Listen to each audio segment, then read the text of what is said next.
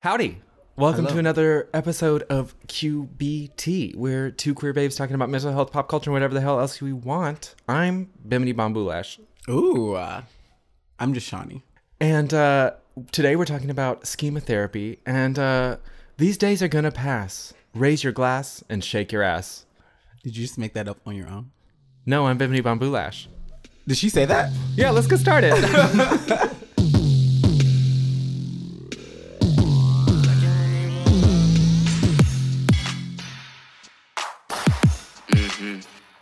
Trying to talk slick, all up in my ear and shit. What it do, boo?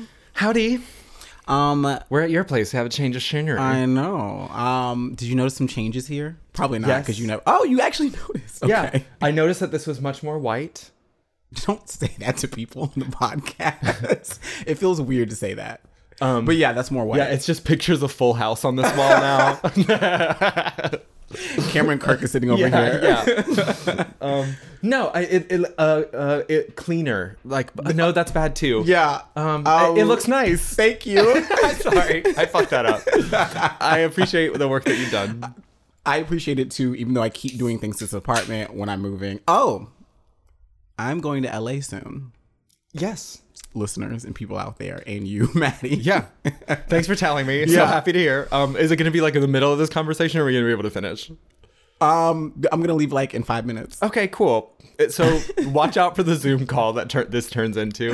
No, DM Shawnee, you know? Yeah, DM me if you want dig to in hang his out butt. with me in LA. What?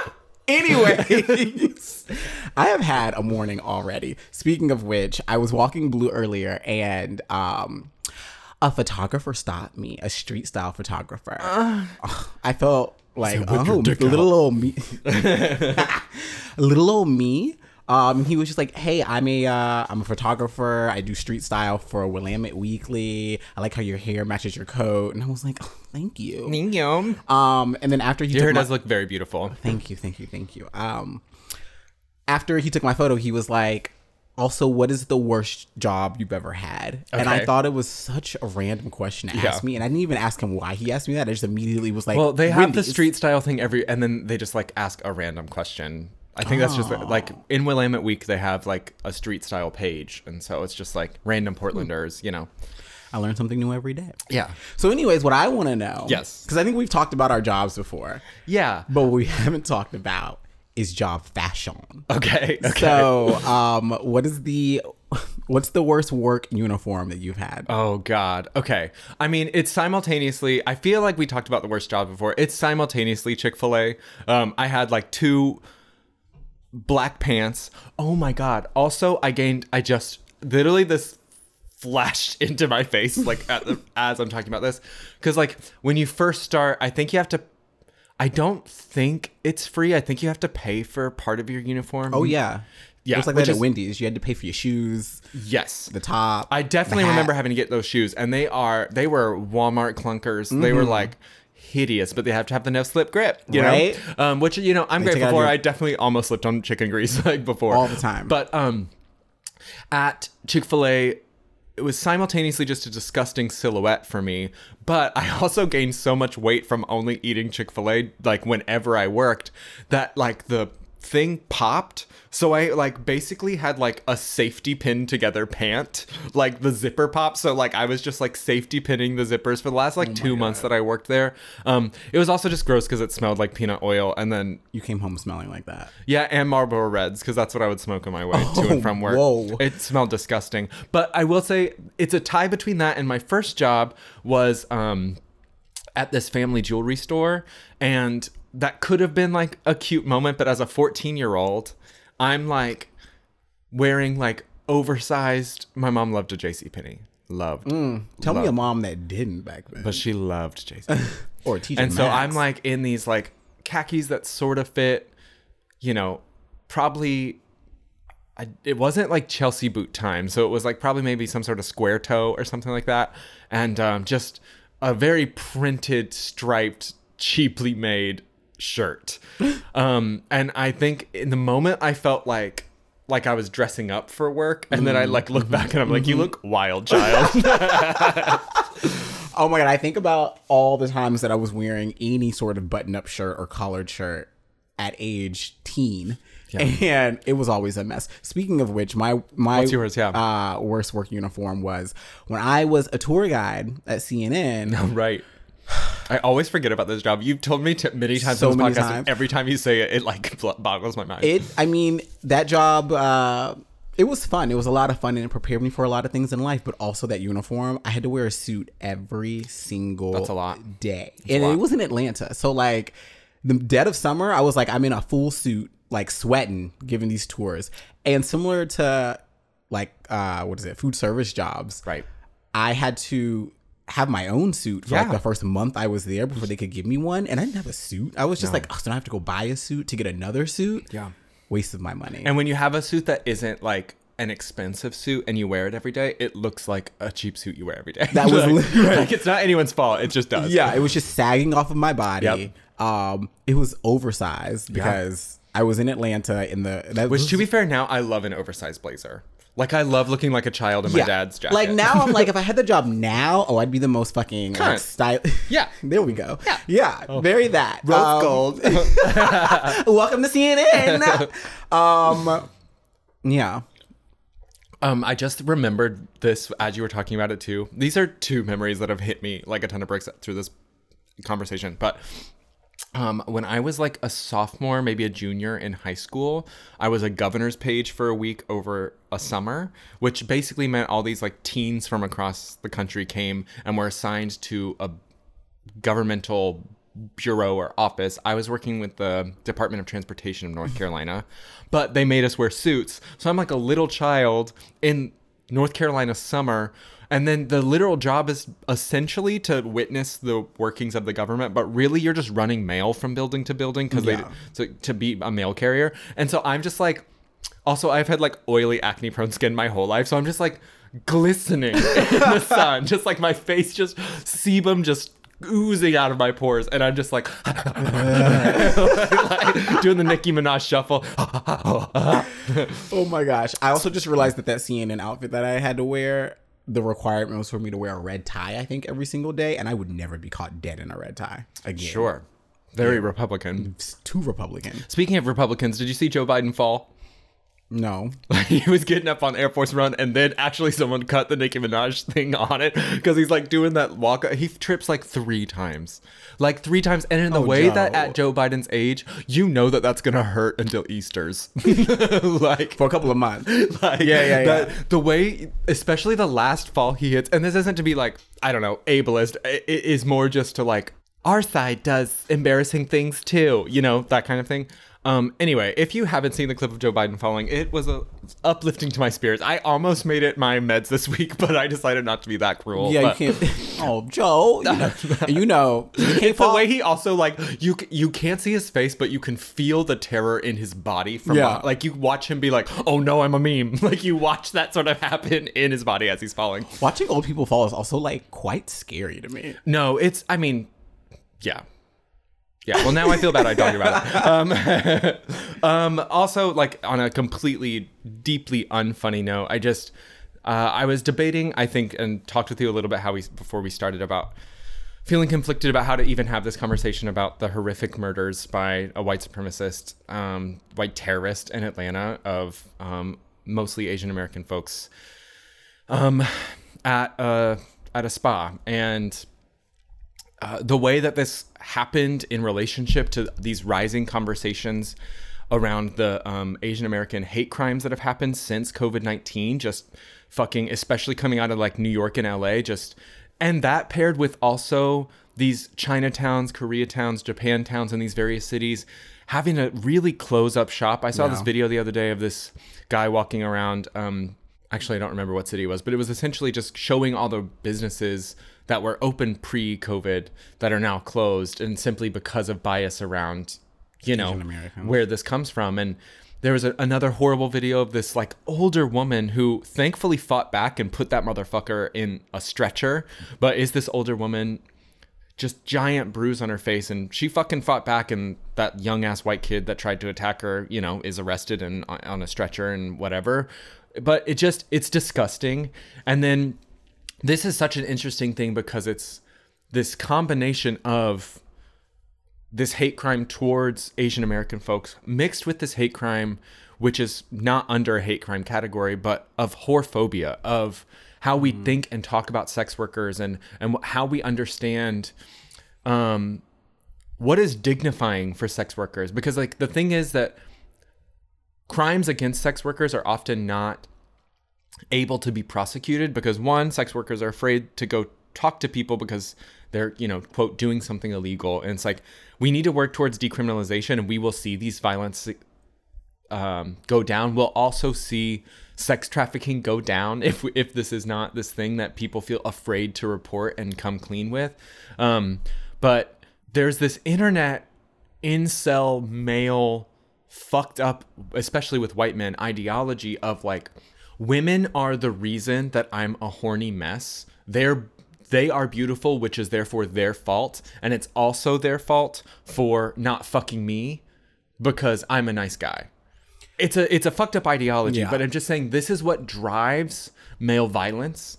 It is the externalization of their own lack of control and desire and coming to terms with their desire, coming to terms with their fetishization. That's a fun word I can't say again, but you know, Asian women especially get this like conglomeration of hate and misunderstanding because there's, you know, white men that fetishize them that then treat them and think that they just are essentially like obedient sex dolls for them. You got white women who hate them because they don't quote fit the standards. They hate that thing that they aren't. And then there's just like a lack of respect for women in general, right? And it just, this moment in Atlanta was just deeply sad. And there was an article written by Tracy Kwan talking about the Atlanta spa shooting as a hate crime against sex workers and how we need to have conversations around decriminalization, destigmatization, to be able to provide sex workers with more of an arsenal to fight back against this shit.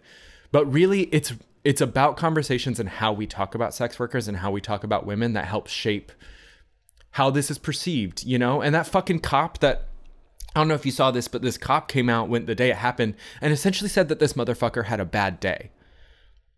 That cop also... Was that cop white? Of course. That cop Was also... Was the cop a man? Yeah. Okay. Yeah, just checking. Was he a cop? I'm just saying. I'm just... Yeah. I know. And then that man also was found out to have been posting anti-Asian sentiments on his Facebook. So, of course... a cop is going to come out and be like, well, he just had a bad day. Because what do cops do when they have a bad day? They fucking kill people. Must be nice. Well, I don't know about that. It's something. And I think that there's an opportunity, especially post last summer's like awareness. I'm not Asian American and I'm not a sex worker, right? But if there's one thing I know coming out of Black Lives Matter and still being in Black Lives Matter and being a black person and being a minority overall is... white men are the enemy, period. Yeah. Like, you can't convince me otherwise. Although I'm not super informed on this because I've just had a week. And probably the last thing I want to do is be more depressed about some shit. Right. What I do know is that white men are the fucking devil. And, like, I'm tired of it. Like, what the fuck is wrong with this country? And I'm going to try to not go on a rant here because it's so easy for me to just, like, be emotional about this. But, like... none of this is a surprise to me. And if this motherfucker isn't tried as, like, a terrorist or, like, something that, like, is going to get him... the death sentence, because that's the only thing that makes sense for me. Like, something is just terribly broken in this country, and it can't just be... I mean, I thank God we have a president that now can, like, decry hate against, like, Asian Americans or against any race, because that wouldn't have happened a year ago. I need more than that. Sorry, like, words mean nothing anymore. Like, they don't mean anything. Like, actually... I don't know. Do something about this shit. Show me, don't tell me. Yeah. Oh, you know what? Before I move on, I just wanted to mention that, like, the Asian American rights movement rose up with the civil rights movement that led by Black Americans, and there was lots of solidarity. Black Power with Yellow Peril. Yellow Peril supports Black Power. Looking into that history is really interesting. There's obviously going to be some separation of division, but there was like some fucking article written after this that talked about what the Black community needs to do to support Asian Americans. And it's like, talk to white people. Talk to white people. But as I move on from that, I fucking forgot Joe Biden and Kamala fucking fired like 5-ish people for having previously smoked marijuana. They let staffers go this week for revealing that they have previous marijuana use. Just nutty. So what you're telling me is that I should not apply to work at the White House. It's just so fucking annoying. And just like, they drive me fucking crazy. Okay. Have you been listening to anything this week? Is there anything sweet in your ears? No.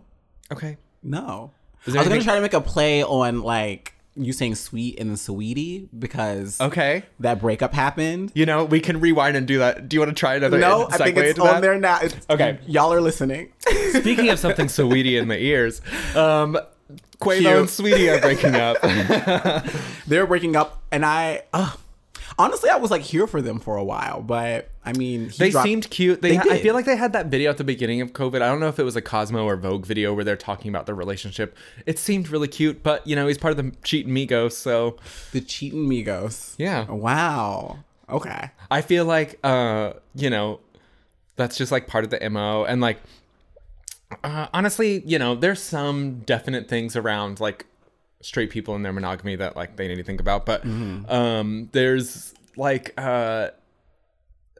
she essentially was just like, I'm fed up. I kind of emotionally checked out for this for a long time. Like, it wasn't even really shit talking. It wasn't like he's a fucked up person. Right. It was really just like, this happened, whatever. And then he responds on Twitter like, you know, like, I can't believe you're that type of person, yada yada. And she just retweets it and is like, stay blessed, or like, peace be with you, or like, Let me tell you. take care. It was take care. care. That's what it was. That was Take care, love. She just put an image of Drake up. It wasn't even a text. No, I'm just kidding. I'm just I kidding. fucking love it. Yeah, I'm a Sweetie fan. I'm not Yeah, a I'm Quavo pro. fan, so I'm pro. Yeah. Yeah, pro Sweetie.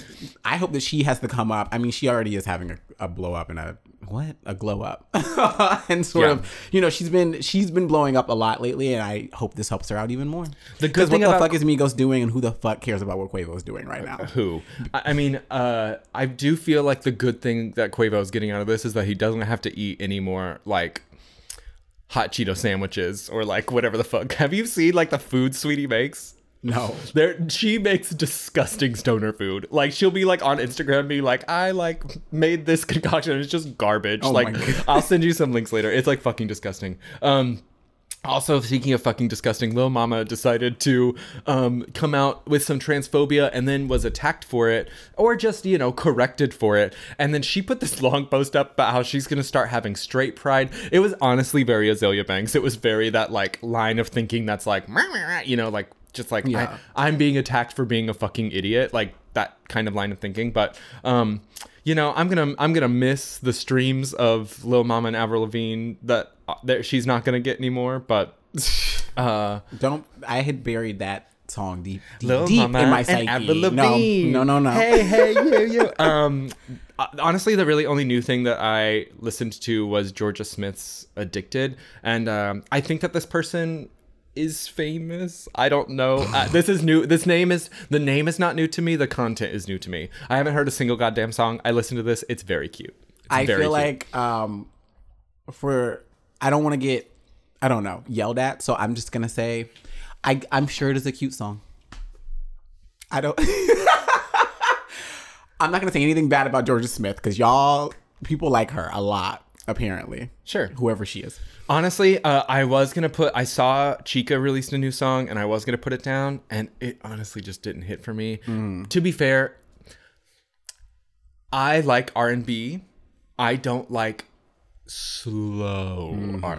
Like, I like R&B with a beat and someone singing over it. If it's R&B and it's just someone singing, I'm like, I don't need a fucking lullaby. Yeah. Even if it's a sexy lullaby, I'm never going to hit play on that shit. That's true. Like, it's why I don't like Positions. You know, I'm just like, it's fucking sleepy as shit. Like, it's not fun. If I feel like if I can listen to your tracks like 1 through 5 or 1 through 5 of your most popular tracks on Spotify and Yeah. I can't tell them apart, Yeah. like I have to look to make sure that I'm on another song. Yep. I probably am not gonna like you as an artist. Totally. I feel that. And there are just a few people out there that I'm like, eh. And maybe this sounds like everything else this person has released. For me, it was in the same genre as that Chica track, which I loved. I think she just won a Grammy for it. I loved that debut album that she put out, EP or something. Maybe Video Games or something like that. It's it's super cool. She's a very talented rapper. I just found the new track a little boring, but this Georgia Smith track, it was like, it's that R&B vibe, but I can sort of dance to it, you know, like, Okay. I just, in terms of nostalgia music, this isn't true for me, but in terms of current music, if I can't dance to it, I don't really want to listen to it. Like, I'll listen to nostalgia things that I used to really like that aren't that, but in general, if you are like, listen to this, and I'm not able to move to it a little bit, I'm never gonna play it I'm again. never gonna play it again. I'll listen, like, this was really deep. This was sweet. I like the lyrics, and then it just sits there. And also, I don't want to give this person that much airtime, but Miss Del Rey also came out with a new album this Oh week. yeah, I saw that, and I scrolled right on past it. Good.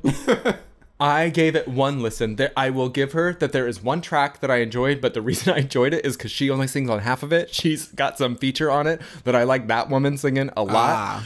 The rest of it is just like, it's just white feminism through like a video camera lens. It just doesn't. It did not hit. I don't understand it. I don't get. It is 2021. I don't get it. I don't get it at all. And I even this time tried to go in with like, maybe there's something here, and it was not for me. I don't have much to say about this last thing, but the Opera Philadelphia partnered with Sasha Velour and composer Angelica Negron to make this 10-minute short film called The Island We Made, and Sasha Velour stars in this opera that's essentially this ode to mothers, and Sasha wears a bald head in honor of her mother, and it just is this. I watched the preview for it. It's very beautiful. I don't have details on like how to watch it yet exactly. It feels like it's a preview, but I'm really excited to see what comes out of this. It feels like the perfect Sasha Velour thing, and it looks gorgeous. It sounds gorgeous. I'm really excited to hear how that kind of comes out. You know what else is gorgeous? Nar? The Snyder cut of Justice League. Okay. It is pretty. It's pretty. It is pretty. It's a very pretty thing. It's long. Could you finish it? Nope. I think I'm an hour in, and I watched some last night. I watched part 1 and a little piece of part 2. And then I literally was like, did the same thing. I am going to bed. It is like midnight, and I'm not staying up the next 3 hours to finish this movie. I had like an edible and a half and was watching it, and I was like, cool. But truly, That's just very that. Ooh, cool. I mean, okay, and like, I'm not a full Zack Snyder hater. Like, honestly, I kind of love Sucker Punch. Mm-hmm. Like, oh yeah, it's not good, and I love it. But like, I think that there are things about this Zack Snyder thing that are cool. The problem is that it's 4 hours long, and it truly probably would be 2.5 hours if 3/4 of the slow-mo scenes were just sped up. Honestly, that's what I was thinking that full hour that I watched last night. It's somehow so fast-paced and so slow and at so the same slow. time. You know what it is? I realized because even like one of the opening scenes, I think Ben Affleck, Batman, is like on horseback trying to get to Aquaman. And I was just like, I've been watching him on this horse go through the mountains with just music playing and no dialogue for 5 minutes. It was like the opening scene of the Two Towers where it's just like 7 minutes of the three of them. Yeah. I was Never like, mind, but you could cut this in half and get right to the point. Like, and like I mean, to be fair, we haven't seen the end. I also haven't seen the original cut because I was like, I'm not gonna fucking watch that. Oh, it's bad. I mean, everyone said it was bad. I mean, that's why I watched it, because I knew that he dropped out because his daughter passed away, and then Joss Whedon, fucking decided to finish it in post-production and be unaccredited as if we give a shit. And then it came out to be a mess. So this is nice because I think I had to read up on this because it's like, what exactly, like, is this like the original footage and they just used all of it, or did they add CGI in? So it's the original footage with new music, new like special effects, and they went back like last October and reshot a lot of stuff. Oh, I didn't know they actually did reshoots. They did reshoots. I thought it was just stuff. Using the shoots that Joss Whedon reshot, because that's what he did. He went and reshot and rewrote a bunch of stuff. Right. I mean, honestly, I also think I was a little disappointed that you kind of had to have seen Batman versus Superman. Yeah, like, the way it starts off is literally like 2 seconds at least after. the Avengers, the first one, you don't have to have seen the previous things. Mm-hmm. This Justice League movie starts off as if you're immersed in the DC universe, and like I thought it was going to be more of like a Birds of Prey kind of thing where like you could jump in. I still say Birds of Prey is the best DC movie that has come out in a long time. I mean, you have like obviously the Christopher the bar Nolan. is low, but yeah. I mean, but you have like the Christopher Nolan Batman movies, which are a thing. Yeah. And then everything else that's happened. And then Birds of Prey. And I think Birds of Prey is top tier. Post Christopher Nolan movies, Birds of Prey is top tier. I agree. I think that's the best DC movie that has come out like post Christopher Nolan Batman. But again, the bar is low. Speaking of another extended cut, there's an evidently Miss Doubtfire versions where there's like a PG-13, R-rated, and NC-17 version. Oh my God, I want all of them. I demand all of them. Rose Damu on Twitter, which I don't know if you know her, but she's like famous Twitter trans person, but also like works at Netflix, was like the NC-17 version is that Robin Williams gets bottom surgery, which I kind of live for. I think that's very funny. She just goes full girl. Like instead of transitioning into like a middle-aged woman, she transitions into an 84-year-old woman. I just think that's very funny. I think that's great. Miss Doubtfire is so cool. I would love to see an R-rated version of that. I wish that they would, because I also feel like it's not ruining anything. There's enough people. The original PG version still exists. Yeah. Like you still show that could to your release kids. the R-rated Yeah. version and it still honor, because I'm sure what it is just Robin Williams improving the fuck out of every scene and just probably saying like cussing foul every other. shit. Yeah, Yes. yeah. I'm sure that's what it is, and I feel like he would want that if he was still here. Who knows? I'm not gonna speak for that man. I know. R.I.P. I take a Zack Snyder cut of Mrs. Doubtfire.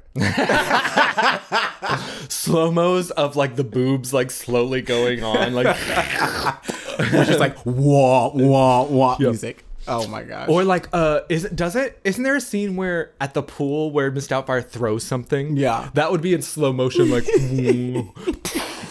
Doubtfire turns into a 5-hour-long miniseries. oh my god. Also the college admissions scandal documentary on Netflix came out. It's called Operation Varsity Blues. To be honest, I hate that title. I hate it so much. I understand why it's titled that, but I also despise it. Do you not like Varsity Blues? I think it just is a stupid play on words. Like I Yeah, I agree. I Has don't no tie-in to Varsity Blues. I mean, I just don't like it. I mean, they use athletics as the way to get in this side door thing. There were times that I found the reenactment sort of helpful. Essentially, they recreate phone conversations that the FBI tapped. So it's like, it's real dialogue, but actors are playing the characters. Okay. And then there's talking heads. I'm much more of a talking head person. I get that some people don't like talking head documentaries, but like, if you were there, I want to hear what you have to say. I don't want to see some person pretend to be you. Yeah. I don't like that. I don't love reenactments. I like No. original footage. And to be honest, this may be controversial, but for me, the whole time I was watching it, I was like, I don't feel like anyone should go to jail for this. There are so many other things going on in the world. It's a nonviolent crime. Girl, if you want to spend that much money, if you want to spend that much of That's your not own money, their, like, they didn't create this problem. Right. The colleges and institutions create this problem. And there's like one person in the documentary who like sort of sheepishly comes to the camera and is like, I try and direct my anger at the colleges and institutions that allow this to happen. But that segment of like the sort of system that creates this problem, I would say probably gets 5 minutes airtime total out of the hour and 45 minute runtime. It's all about like this horrible man, and to me he's just like a fucking cheater white person, and like that isn't a revelation to me. That's what that's like what these people do. That's how they operate. And like, do I think it's right? Of course not. There's another good point in there where it's like there's literally 3,000 colleges in the United States. You can go to any one and sort of make the education that you want for yourself. I was just going to say, like, there, again, a deeply just like systematic problem in this country is like education, like being able to afford education. Right. Private schools, public schools. It's like, and now having been out of college for over a decade. Yeah. I truly don't care where you went to school at, Right. like at all. And you most could people tell me, don't. yeah, you could literally tell me that like I graduated top of my class at Harvard. Yes. I'd be like, okay, bitch, but you still pay your bills like everybody else, right? Yeah. Like that's not special. That does not Can make you special. make something other than mac and cheese? right? Like, I mean, that's like a deep, like, whatever. But I don't know. There's just, to me, when I'm watching that, and even when this was happening over Twitter, and like it was kind of like the joy of Lori Loughlin going to prison for spending money on her daughter to go to, like, I'm Yeah. just like, people do this all the time in more legal ways. Like, standardized testing is literally, can you afford to prep your child? SAT prep classes cost money. Or if it's not money, it's time. Do you have X amount of hours per week to spend studying how to take a test? If you don't, you're left with a score. It's not an intelligence score. It literally, those things, going back to that Persona documentary that was on HBO, these tests are literally rooted in eugenics. So it's like, none of this stuff that benefits white supremacy is that surprising to me. And I don't take joy in rich white people going to prison. I find much more joy in dismantling systems. Yeah. Like, I don't feel like any justice has been served. I feel... Oh, so systems are working for me, because let me tell you, I'll take a diversity hire any day. I mean, work. Like, you know, I just... Girl, I got to play to my benefits and advantages over here. I feel like it's interesting enough to watch the ways in which they manipulated systems, like changing, you know, people that are white to claim Latino or Asian American, because like those are the most white passing versions of, you know, and you see them and you're like, oh. Photoshopping water polo. Like, in some ways, What? I mean, that was what it was. They, like, you know, the Lori Loughlin daughter, they said that she was a rower. She's never been on a boat in her I fucking knew life. that, but they Photoshop. Okay. There was another child who, like, there's a picture of him in a pool, and then they, like, Photoshop him into a water polo team. Like, Yo. exactly. crazy. It's like so silly, but there's an element of it that's like kind of fucking hilarious, and I don't have any. It's like, girl, you could just go to like Portland Community College. It's okay. I truly, I don't know. Is there an element of like, yes, I don't wish these people to be able to live solid lives. Like, I want some sort of repercussion or like alignment towards being a better person. I just don't think prison is the way to do that for anyone. Like, and that becomes the complicated conversation, like kind of post-abolition conversations or this summer, is like, it's not just for people that don't deserve to be there. It's also for people that we think deserve to be there. We have to hold, what do we do with terrible people? We have to come up with other alternatives than prison. Because prison doesn't do anything. It doesn't do shit. It doesn't do shit. It's like that fucking girl that beat that Uber driver up. She's facing 20, 30 years in prison for being a fucking rude, dumb person. Like, what she did was disgusting.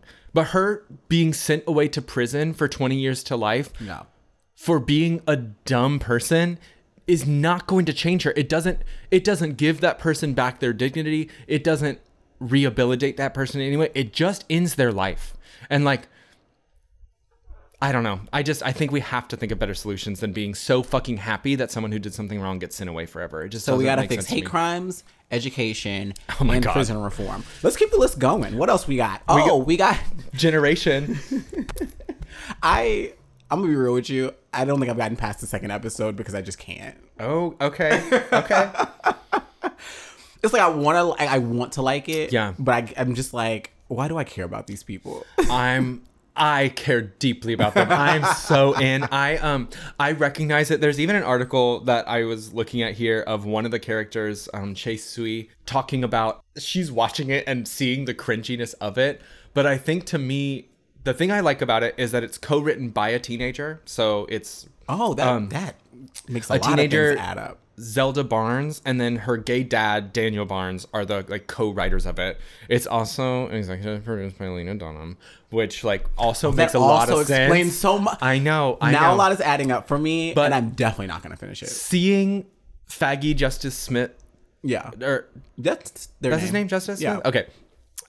Walking around and just like, there's elements of it that I like so much. There's cringy dialogue, there's cringy scenarios, but to me, do I think the things that they are saying is sort of an amalgamation of like quarter of a conversation of 8 conversations that they put into one person's mouth to kind of have some quippy moment, and it doesn't really make sense, but it also sort of is the moment. Like, I think it captures Gen Z in a way that a lot of shows like this have not. And I also will say that post episode 2, I think it gets better. I remember watching the first 2 episodes and being like, I don't know if I'm going to get through this. But I'm at episode 5 and I'm like, I need more. I need more. One of the episodes is about Justice, the photographer girl, and then that like lesbian girl who like is sort of coming out, and her mom just got deported and she's living with her aunt. They just have like a day. It's a play on Dazed and Confused. It's called like Gaze and Confused or something like that. But it's them just like driving around in a convertible, going to the aquarium, being stoned, and just having conversations with each other. And it's so cute. It is so cute. There's an element of it that's disgusting and cringeworthy, and it's like, ugh. But there's also an element that I'm just like, I love these kids so much. Maybe that's just what, speaking as a millennial, that's just what Generation Z is to me these days. Cringe. Cringe. It I'm is like, cringe. well, maybe this is why I don't want to get into it, because I'm like, ugh, I feel bad for y'all. Which Millennials are cringe in a different way, though. We went around saying like doggo for years, you know? We wear side parts, apparently, and Gen Z doesn't like that, so. It's fine. Gen Z wears really baggy clothes that I don't understand. But so did I guess, at a certain age. I was going to say, the reason you just don't think of it is because you associate it with the way, we maybe associate it with the way. I was like, girl, you are right here with me. I know. I feel like I like to genre hop a Look at bit. you. But like. You just can't stick into one category, can you? I don't. I just cannot. But like, I mean, as someone who likes to dress in reference to the 70s and 80s, I totally understand how someone 10 years, 11 years younger than me wants to dress like the 90s. Like, of course it makes fucking sense. Yeah. Like, it doesn't. The people that are viewing it as a war, I find strange because I'm like, it literally is just the natural progression of how trends happen. Right. Like, in another, like, 10 to 15 years, everybody will be into super duper duper skinny jeans and Again, tight probably. shirts, and it'll be like, why are y'all wearing that? But even at the beginning of the 2000s, there was a lot of that mix of like low-rise kind of bell bottom. It was like skinny and fitted in these other areas. Like, Thanks to Paris Hilton. right. Speaking of Paris Hilton. Oh, you know, work, bitch. You're getting better. I made a good segue. Well, there's this like new allegation. Bad Baby essentially put out this video and is like, Dr. Phil, this is what I went through at this fucking camp. I stand in solidarity with Hannah Archuleta, who is filing a lawsuit against Dr. Phil and his program about where they send the kids. There's like a few ranches, but one of them, what is that place called? Turnabout Ranch is one of the ones, but essentially it's these places for, quote, troubled kids to go and get straightened out. But sexual abuse happens there, starvation happens there, isolation happens there. Essentially, the way that they get these kids to sort of behave is to fucking traumatize them. And it's the same thing that Paris Hilton was talking about in her documentary when her family sent her away to some boarding school to get straightened out. And Paris talks about how she like was so afraid because like everyone around her knew that she wasn't getting kidnapped. She literally thought she was being kidnapped. She had no idea she was being taken to this boarding school. Men came into her room at night, grabbed her, put her in a car, and then she like was then at a boarding school. But the whole time thinks that she's being, especially as an heiress, you know, like, Yeah. that's something, you know. It's also, like that could happen, honestly. And Paris Hilton also was involved in a testimony for this recent Oregon hearing about a bill related to places like these, because these abuses have gone on long enough. And I'm just like, I'm tired of fucking adults so obsessed with obedience that they traumatize their children. Yeah. It disgusts me. It disgusts me too. And if you are that fucking obsessed with it, get a dog. Work.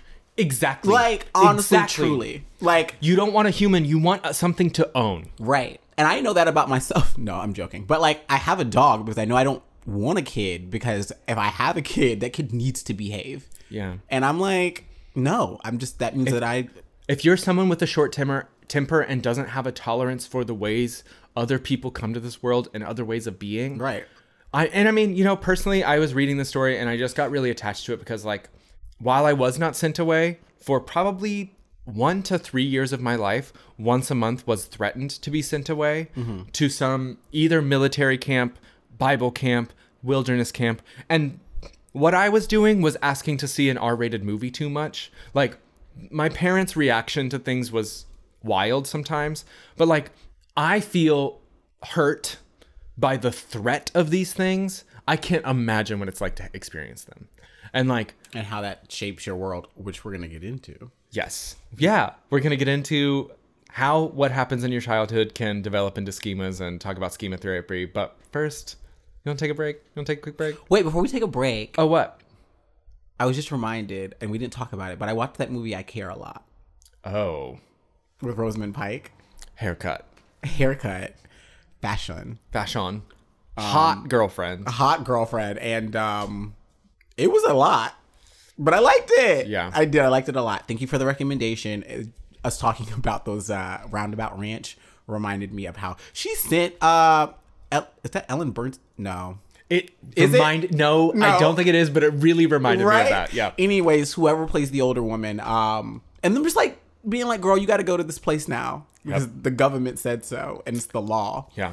Anyways, I know it's fucked up, but there's totally a part of me that like, I don't even know if I should say this, but there's a part of me that like can't wait for someone to be like, you're not able to human anymore. Go sit in that house for the rest of your life. Go sit and Like look at to some you? birds, bitch. Yes. And I'll be like, alrighty. okay, Time honestly, to check out. I was tired of keeping all this shit I up just anyway. feel like old people play dominoes and fuck each other. I'm and, waiting sounds for fun. somebody to come knock on my door today and be like, hey, you don't have to do this anymore. No. Thank you. Everything that we're saying is fucked up and wrong. But let's take a break.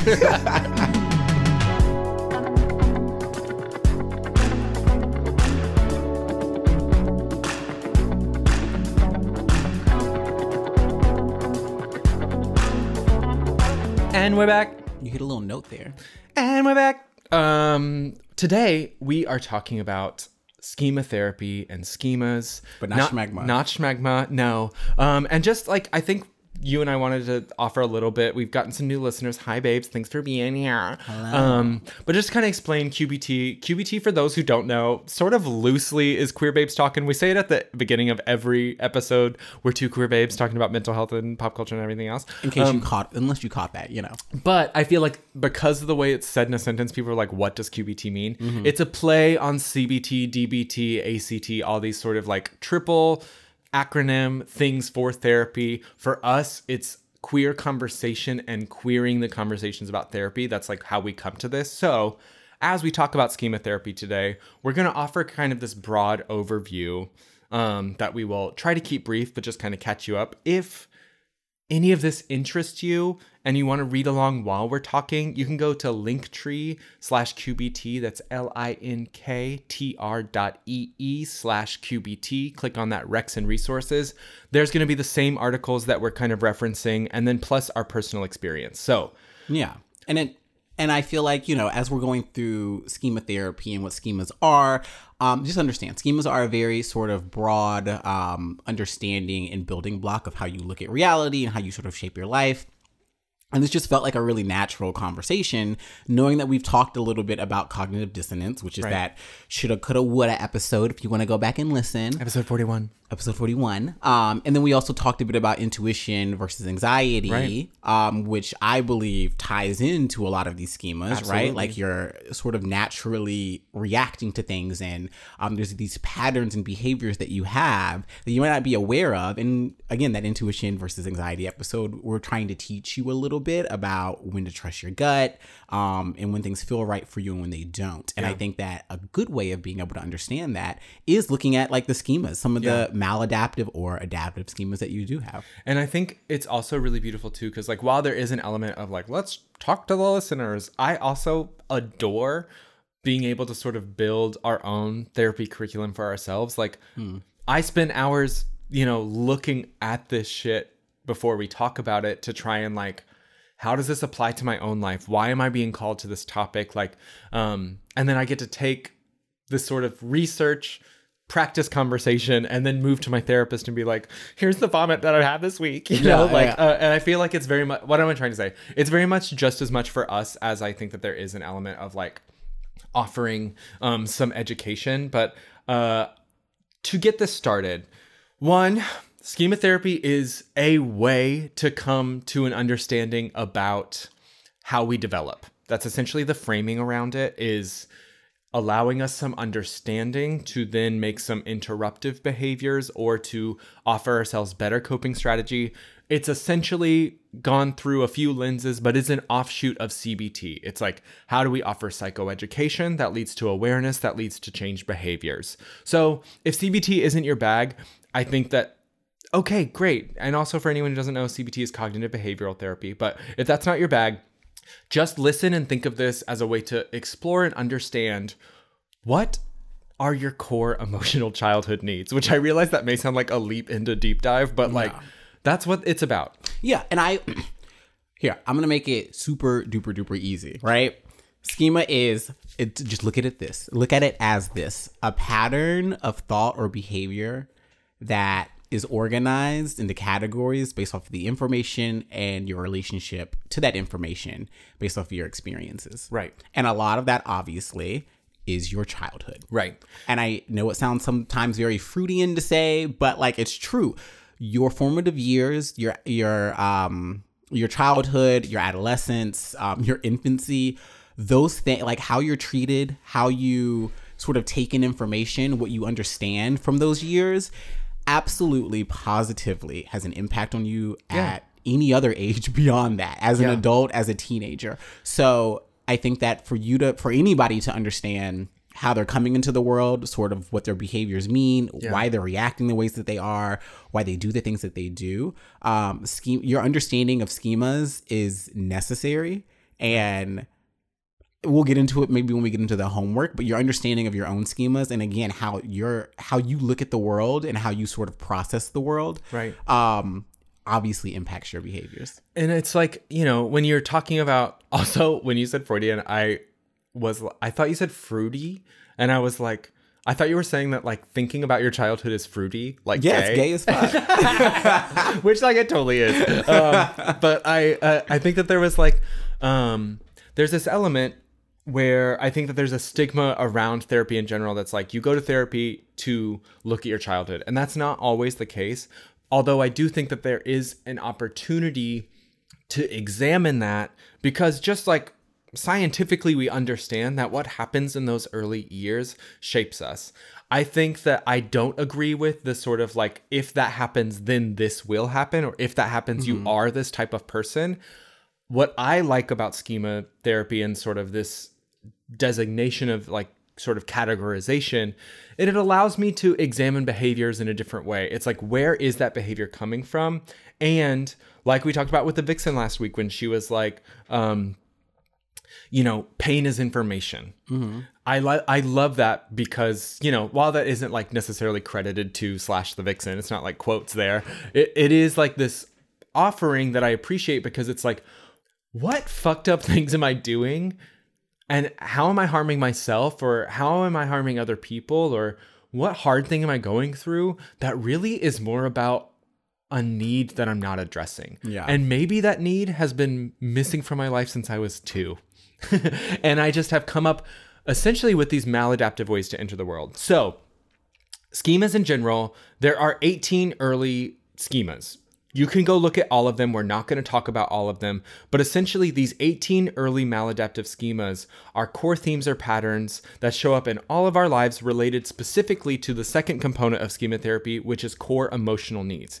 Those things can be connection, mutuality, reciprocity, flow, and autonomy, but essentially what sort of creates this sort of well-rounded human being. And that obviously is in deep quotes too, because like we've also had many conversations in which the ways in which therapy only considers a certain type of person. Right. So like, come to this as you will. But then if we have then the core needs, then what happens is then we kind of create schema modes or schema domains, which are a mix between these maladaptive schemas and then our behaviors. And it's like a grouping of... It's a grouping of them. Okay. And, just kind of briefly, these 5 broad groups of types of schemas are disconnection and rejection. That's 1. Impaired autonomy and performance. 2. Impaired limits. 3. Other directedness. 4. And overvigilance and inhibition. 5. Of these 5, Miss Ma'am, which one do you feel is your inner child calling to? Ooh, girl, all of them. It's right? all fucked. I know. That's actually something really cool I liked about this exercise, is reading through and being like, oh, I'm damaged in all ways. Damaged goods. I say drinking an IPA Sunday at 1 p.m. Ain't nothing wrong with that. We're not going to be punitive over here. That's right. Okay? That's right.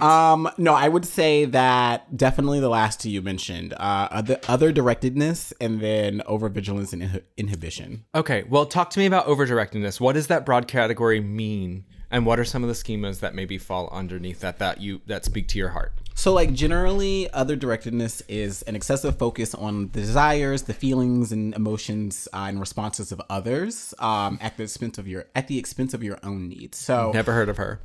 right? A lot of times, this shows up in like subjugation or self-sacrifice or approval seeking, which I don't know where you want to start with my childhood, because that might have been all it was. Yeah. Is especially being an only child. I think that there was a lot of self-sacrifice. There was a lot of, I need to do all of these things because it's just me, and I need the love of my family. I need the love of my mother. I need the love of my father. And I need to make sure that they are happy. Like, I need to, especially when my mother was single and working, it was like, I don't want to make her life any harder. Right. So let me do everything I can by myself so that she's happy and so that she is stress-free and that she's okay. And there's like divorce happening. There's like all these things. There's queerness happening. There's like all this stuff that like lends itself towards suppression in order to fit in and focus and support your mother, which is like not a bad thing about your mother, right? And that's another thing about these schemas, is that I don't think it's about necessarily pointing fingers and blame. It's really just about looking back and thinking about all childhoods are missing something. Yes. What in yours specifically kind of lends towards these behaviors of like, that was something that was really missing. Which, and by the way, like, and for me, this example is, to your point, not about my mother. It has to do with the fact that this was the context, this was the situation, right? Yeah. My mother didn't necessarily say, you need to do those things to get my love. Of course right? not. Like, it was not a direct verbal thing that was ever said Of course to not. me. But I think that behaviorally, non-verbally, again, just my sort of the way I was taking in information at that age. Right. I saw my mother is a lot happier, is a lot more proud of me. Maybe it was like she's taking me to the toy store more because like I'm not bothering her, right? And when I am bothering her, maybe she's not screaming at me, but I can see that like she's frazzled or she just doesn't have time right now. Right. So again, it's not necessarily a matter of your parents did this awful thing to you and that's why this happened. It's again, it's just like how you take in information and sort of how things played out for you. And I also think other directedness comes up too, because there's like, especially in Christian households, there's such a focus on like, which I mean is like debatable and how this manifests, but like the idea is like your place in heaven can potentially be determined in how you treat other people. And so that becomes like this like, uh-oh, but like there's also something, you know, in this Schema Therapy Society article, it's naming that the typical family of origin is based on conditional acceptance. So the parents' emotional needs and desires or social acceptance or status are valued more than the unique needs and feelings of each child. And for me, that manifested in, I feel like my parents being youth group leaders or a deacon. And so having a queer child does not fit in with their narrative of what it means to be socially accepted in their church community. That also was true for me in my life, but it also was about like an element of suppression that has to happen in order to gain approval. Right. And like, so I feel like how that shows up later, you know, some of the schemas related to this are subjugation, self-sacrifice, or approval seeking. Which one do you feel like shows up the most for you? Well, before I jump into that, Oh, sorry. I also wanted to quickly just touch on that for me, it also, from a race perspective, a lot of this plays into it. So I also, like listeners, this isn't always just tied to your parents and like your family. It is tied to society and how society treats you and what you get out of society. And I think that suppressing that subjugation part, maybe this is the schema within that category that resonates more with me. But like part of that subjugation of emotions is a suppression of emotional expression, especially anger. Yeah. To this day, I'm like, I can't be the angry Black person in a room. I'm not allowed to like be angry and scream at people or like even show that I'm a little bit upset about something because that could mean death for me, period. Right. So, which if we're thinking about schema therapy, not to interrupt, I'm sorry, when we're thinking about schema therapy, what that happens is if that is a natural schema for you, there is a suppression of anger, then according to schema therapy, what that leads to is a coping skill, which is one of three things. The coping skill is going to be either, a blocking or escaping, or a surrendering to that. So, or it's going to be an overcompensation. And I feel like when there's any one of those things that show up, if there's deep suppression, there's an element of surrendering to it, right? Like we're just like, okay, I know that in my life, anger is not something I'm allowed to feel socially. But when we suppress it over and over and over, there then becomes this overcompensation where it's like, I, Shani, deserve to be angry. And then you're outwardly angry at maybe something that's not actually deserving of that anger. Yeah. But it's because there's like this simultaneous giving in and overcompensation of that, because little Shani didn't get the opportunity to be angry in a healthy way. Yeah. I think that, thank you for that. Thank you. I think all of that considering, I would say subjugation as a schema is one that I'm feeling right now. Like that's the one that resonates with me more during this conversation. Which, we've talked about subjugation, but it usually involves the perception that one's own desires, opinions, and feelings are not valid or important to others. Right. And I think that I just, again, growing up, I mean, even as recently as like a year ago, like I just sometimes sit there. If I'm in a group, it's just like I'll sit here in silence. Like, do I have an opinion on this? Absolutely. But like, does my opinion actually matter? Like, what is the point of contributing to this conversation at all?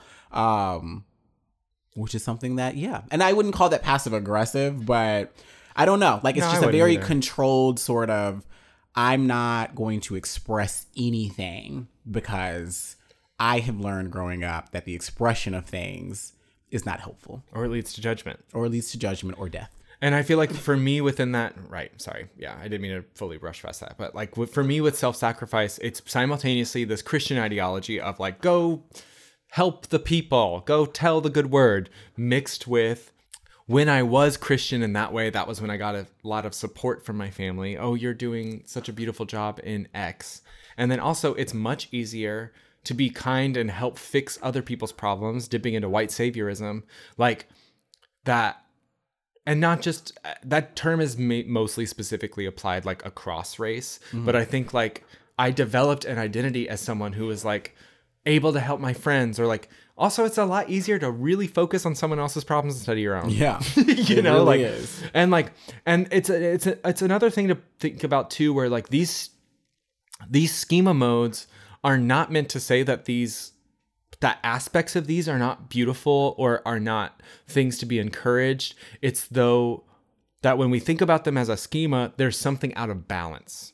There's too much of it or too little of it. You know, it's one of those two things versus something that makes you integral to being a beautiful human, you know? But another one we both, I think, identified was overvigilance and inhibition. Do you want to name maybe a little bit about what that is and how that's showing up for you?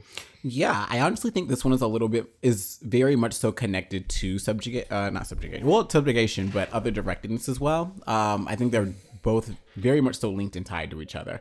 But overvigilance and inhibition inhibition and subjugation almost mean the same thing. Excessive emphasis on suppressing one's spontaneous feelings, impulses, and choices, or meeting rigid internalized rules and expectations about performance and ethical behavior. Often the Ten Commandments. The Ten Commandments, essentially, right? Like, I'm gonna like not react this way. I'm gonna like give myself these like very, very, very inflexible rules, like internally, and at the expense of our own happiness and self-expression. Yeah, and I mean I'm still working on this to this day. But yeah, like I don't know. I feel like what I'm seeing here, which is resonating from me, is that the typical family origin is grim, demanding, and sometimes punitive. So performance, duty, perfectionism, following rules, hiding emotions, avoiding mistakes, predominant over pleasure, joy, and relaxation. So I look at it as giving yourself this internal set of rules to be this like perfect human being. Just because that is not because this is a little bit different because you're not doing it to necessarily get love. It's to avoid punishment. Mm-hmm. And those are two different things. Like, agree. Getting one thing to avoid is not the same thing as trying to avoid another thing. Yeah. So, I mean, the way that punitiveness shows up in my life or has shown up in my life, is me making a mistake and no one else giving a shit. And I mean, we talked about this with that one example I guess it was a month ago, that episode, but like when that showed up and I just didn't place it in the context of schema therapy. So I didn't have this word of this schema of punitiveness, but like my household was so punishment based, not just because Christian, but also because military, which also for new listeners, Shawnee and I are both queer kids from the South, grew up military and Christian. Like the difference is blackness and whiteness, but like there's a lot that's real similar. Yeah. And, but punitiveness, like this idea that if the way that shows up too for me is that like maybe no one else punishes me, but I'm going to punish me. I'm going to make myself feel like shit because I did something wrong. Yeah. And like it has offered me an inability sometimes to make a mistake freely and view that as inherently human instead of a flaw of my character. You know? I get that. And this is funny because and again, this is why I say it's not always tied to family. If there's anything, one of the things my mother has consistently said to me, because she knows that I get really stressed out when I think I made a mistake or when like one little thing goes wrong. Like I will, I don't know. What is it called? You turn a anthill into like a anthill. Wait. That's saying anthill into a mole? Into a molehill, but ants and mole, whatever. I make really ants small things. Like I really beat myself up over really small things sometimes. And my mother has known this about me my entire life. And she says to me all the time, she's just like, shit happens. Like it's fine, right? But to me, I'm like, no, like that's not how it should happen. And I think that in terms of these unrelenting standards. Right. But these are unrelenting standards that I have for myself, again, based off of what the world has sort of taught me on like who I'm supposed to be as a person, who I'm supposed to be as a black person, who I'm supposed to be. Twice as good. Right. Twice as good. Who I'm supposed to be is like queer and gay, which is you need to have a perfect body and like you need to allegedly do this allegedly. Yeah. You need to be this kind of way if you're going to be gay. Yeah. Which is very toxic. Yeah. And I think that for me that has come up in terms of a schema, in terms of this unrelenting standards and like hypercriticalness. Like I'm very hypercritical of all of my sort of actions and behaviors. You know, at the end of every day, if there's anything that keeps me up at night, is me like criticizing myself. It's me like going back over my day and being like, fuck, why did you do that way? Fuck, like, that's not good. Like, oh shit, you need to change that next time. Yep. Which is not helpful and is not productive for me at all by any means. Yeah.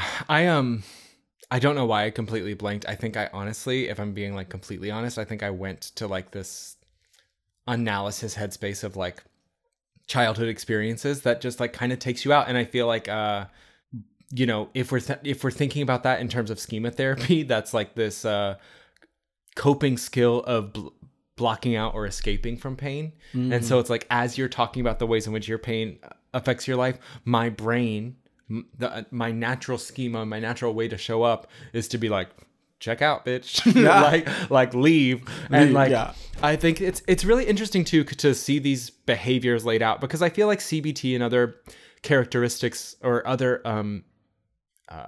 therapy modes that I've both practiced as a patient and then as a clinician, what I like about schema therapy is like the sort of language that it gives to a certain characteristic of behaviors.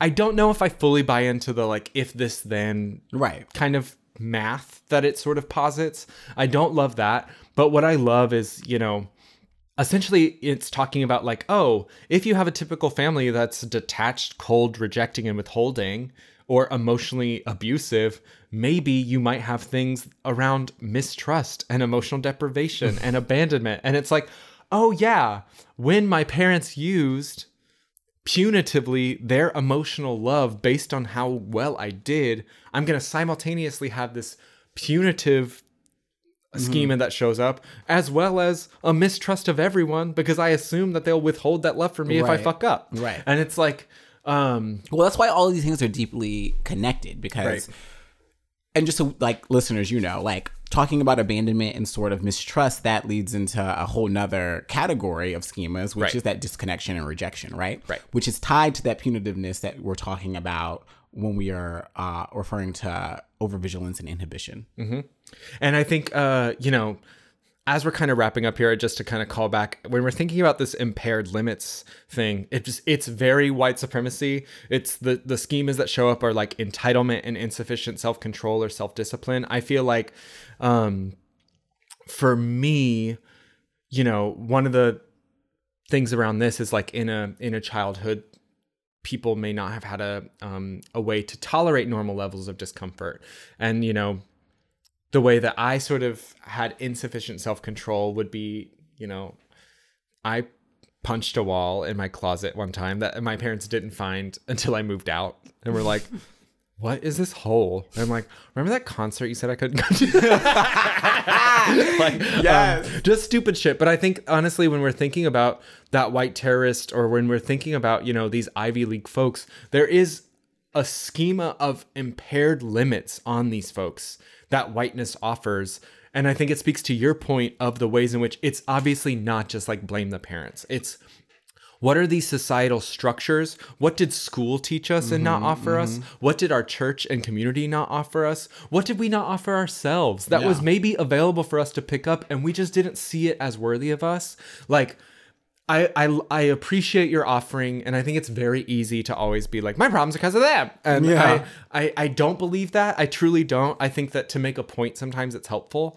But I don't know. I found this week diving into schema therapy and schemas and looking into this a really helpful way to kind of just think about behavior in general. If this interests you, I feel like, check out our Rex and Resources doc and see if maybe there's some things that you can identify with. And then the way that you're able to offer this to your therapist is if you're thinking about how to turn this into something that is helpful, is begin journaling or begin talking about what are these coping styles related to this? Am I overcompensating? Am I running away? Am I surrendering? And then how can I make better behavior choices based on these modes?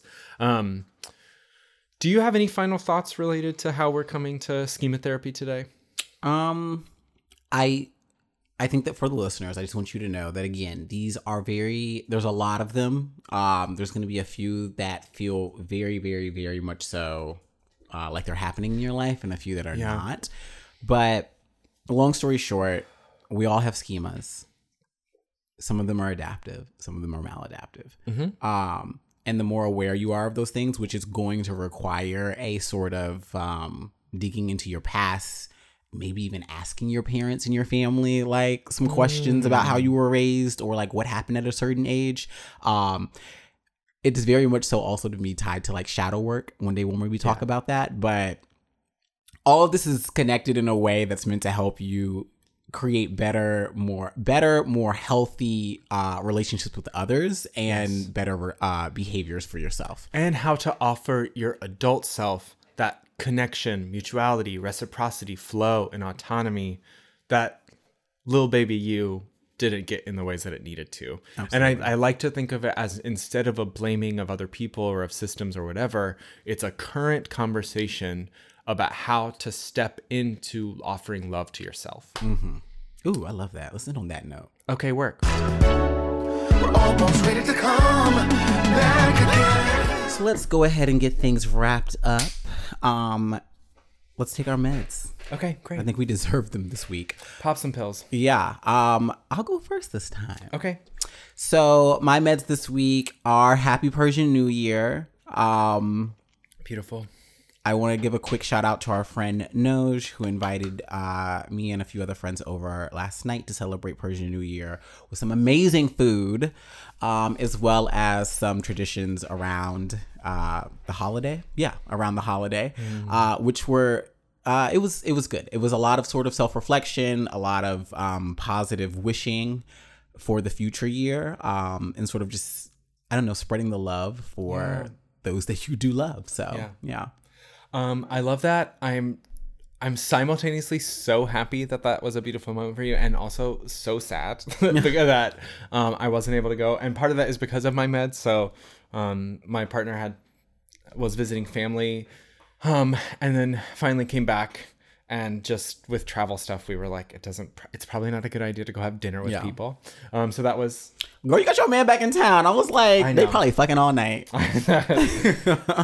And I finished the term. So I like turned in my final papers and stuff. I'm ready to... I'm literally like 2 classes away from my degree, which feels terrifying and cool at the same time. Whoa. I mean, 2 classes and a lot of shit, but like, you know, essentially if we're boiling it down, that's You're what it is. almost there. It's wild. I remember when you started school, and here we are. I know, here we Shit. are. But yeah, those are my meds. What homework do we have? Homework. All right. So no journaling this week, but we are going to think about some things. So if you are not in therapy, because I know a few of you are not, and it's okay. But if you're not in therapy, maybe look at some of the schemas that we have in the Recs and Resources, and think about how therapy could help out with some of those maladaptive ones that are showing up for you in your life. Or maybe use them as a starting place if you're sort of unsure as to what you want to bring to therapy. And then if you are in therapy, maybe just take a closer look at how these schemas are tied to what you're talking about each session.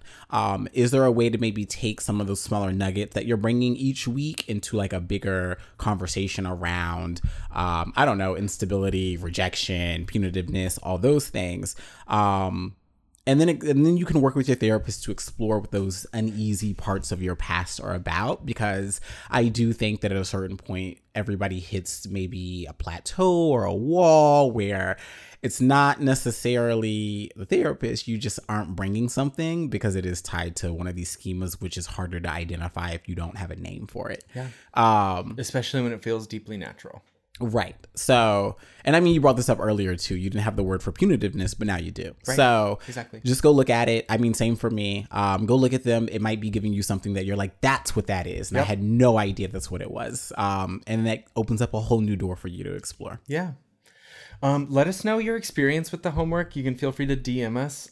We are on Instagram and Twitter at QBTpod. Give us a follow. Give us a share. But you can also send us an email at qbtpodcast@gmail.com. You're also welcome to leave us a voicemail up to 2 minutes at 971-220-8874. But we want to hear from you. We're also coming up on our first year, and we're kind of wanting, I think, to do a listener Q&A episode. So send your questions that you want to hear answered to any of the formats that we just named. Honestly, I'm going to go ahead and say it right now. You can ask us anything. Truly. Ask us anything. Ask us anything. For our anniversary episode. When you put your little headphones in and you're cleaning your car, or you're going on a run and you're listening to us in your ear, and there's that one thing you're like, I want to fucking know this about X. And you can do it anonymously. We're not going to like say your name. Yeah. So for our anniversary episode, which is coming up in probably like the next month, we're going to do 21 questions. So we're giving you a month to think about any question you want to ask us, whether it's personal, whether it's professional, whether it's cultural, whether it's just you're horny. I don't care. Like, send them over soon. Yeah. Don't forget to subscribe and share. Thank you to Marquis and Shanti Darling for letting us use their music. And big thank you to Ali Kiltz for helping us with editing, and Carlos and Kiana for helping us with literally everything else. It takes a family. It does. You ready to? I'm done. We are late to a call. I'm done. Yeah, we're late. We're late to a meeting.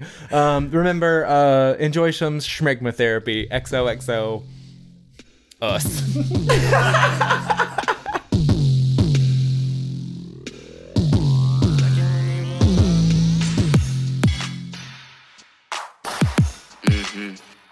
Trying to talk slick all up in my ear and shit.